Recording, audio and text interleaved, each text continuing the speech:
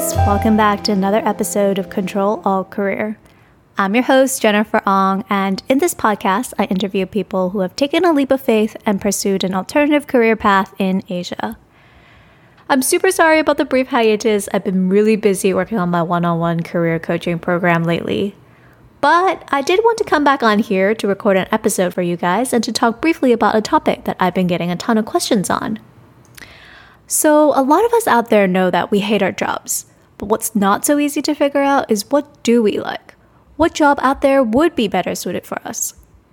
This was something that I personally struggled with for a really long time.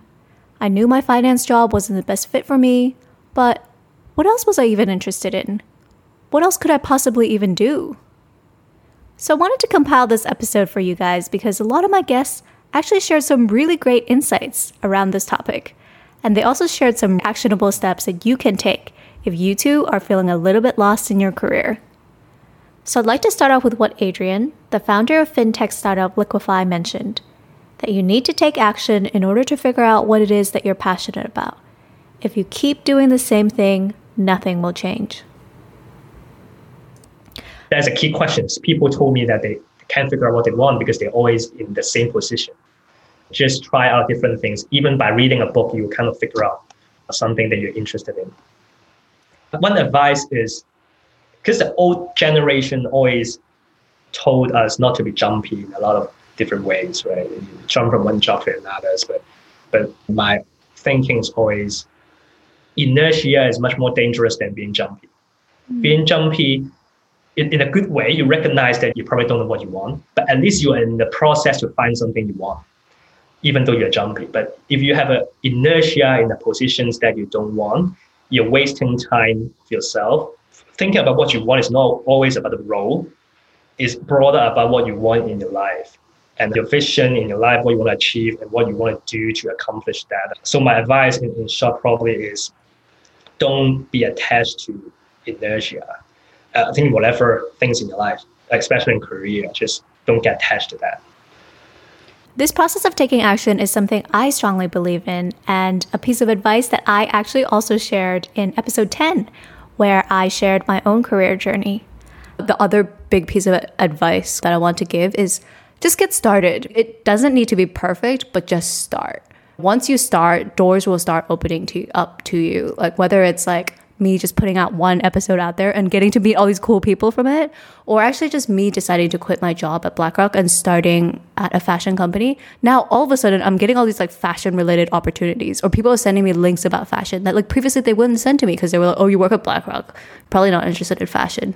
So, just take that first step. Once you take that first step, the universe has a really funny way of just helping you out along the way. Jasmine, the founder of Philanthropy in Motion, also shared some very similar thoughts about taking action. And when in doubt, just go explore, ask people who are doing similar things. I think what Jen, what you're doing with this podcast is amazing because I think sometimes we just don't see enough of what other people are doing before we commit to a career. So a lot of times like people go into being a lawyer without ever actually knowing what a lawyer really does. Like they only see like these like TV shows, right? And they imagine that's what a lawyer is, right? But sometimes just actually understanding what people are doing and using that as a way to kind of reverse engineer, is that something you're interested in? Or maybe even just doing a project or a little internship or volunteer with an organization before you get started so that you have a sense of, okay, is this something I enjoy? Is this something that my skills and purpose align? So aside from taking action to try to figure out what it is that you might be better suited for in terms of your career, there was also another key theme that I picked up from my guests. If you don't know what you're passionate about, pursue something with purpose, or just get really good at something. Eventually, that will turn into your passion. Let's cut back to what Jasmine had to say about this. For people who sometimes come to me and say, hey, I don't really know what my passion is. Like, I really want to do something different, but I don't really know. There's a book I really like called Design Your Life. It's by a Stanford professor. And they said actually, majority of people don't really know what their passion is. It's important to find a place where your kind of interest, skills, and purpose lies. But sometimes it doesn't mean that it has to be your passion. It could just be things that you find meaningful. And so an example is like a passion could be a hobby, like playing piano or playing computer games. And it might be really hard to make a career out of it. But a purpose is bigger, right? It's the type of life you want or issues you want to do. You want to make a dent in it. And you can kind of identify that and try to find how it intersects with like your interest and your skill sets. Carolyn, the founder of Plynits, also shared some really poignant points about this in Season 2, Episode 6. And really echoes what Jasmine said about finding purpose when you don't have a passion. But then I think many people are like, well, I don't have a passion, so what do? I think then you just try to get really good at something, because one line I heard from someone was like, this might not be your passion until you do it so well and you do it much better than everyone else that it then becomes eventually your passion. And that's eventually what I found, because to me, knitwear was never... Like, I wasn't born with a passion for it. In the end, went to Columbia for literature and not for knitwear, Parsons, Essentials, and Martins.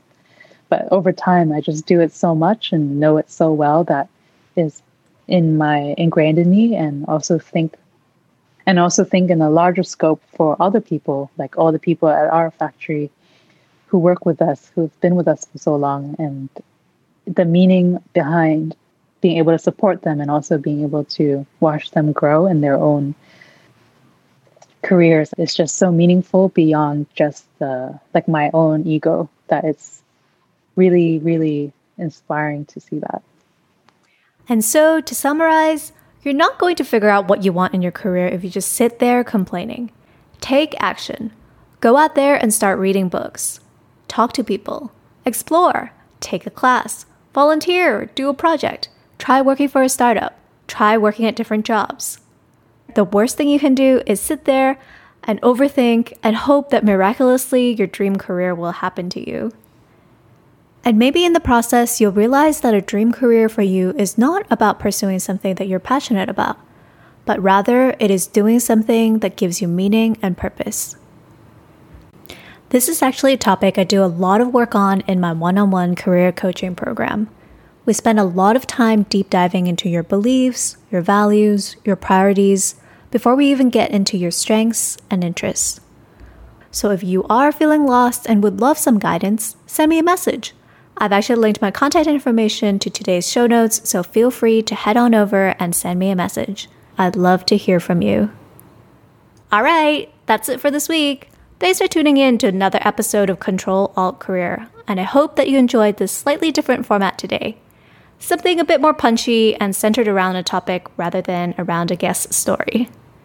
As always, I'd love to hear from you and would love to hear your thoughts about the new format of this episode.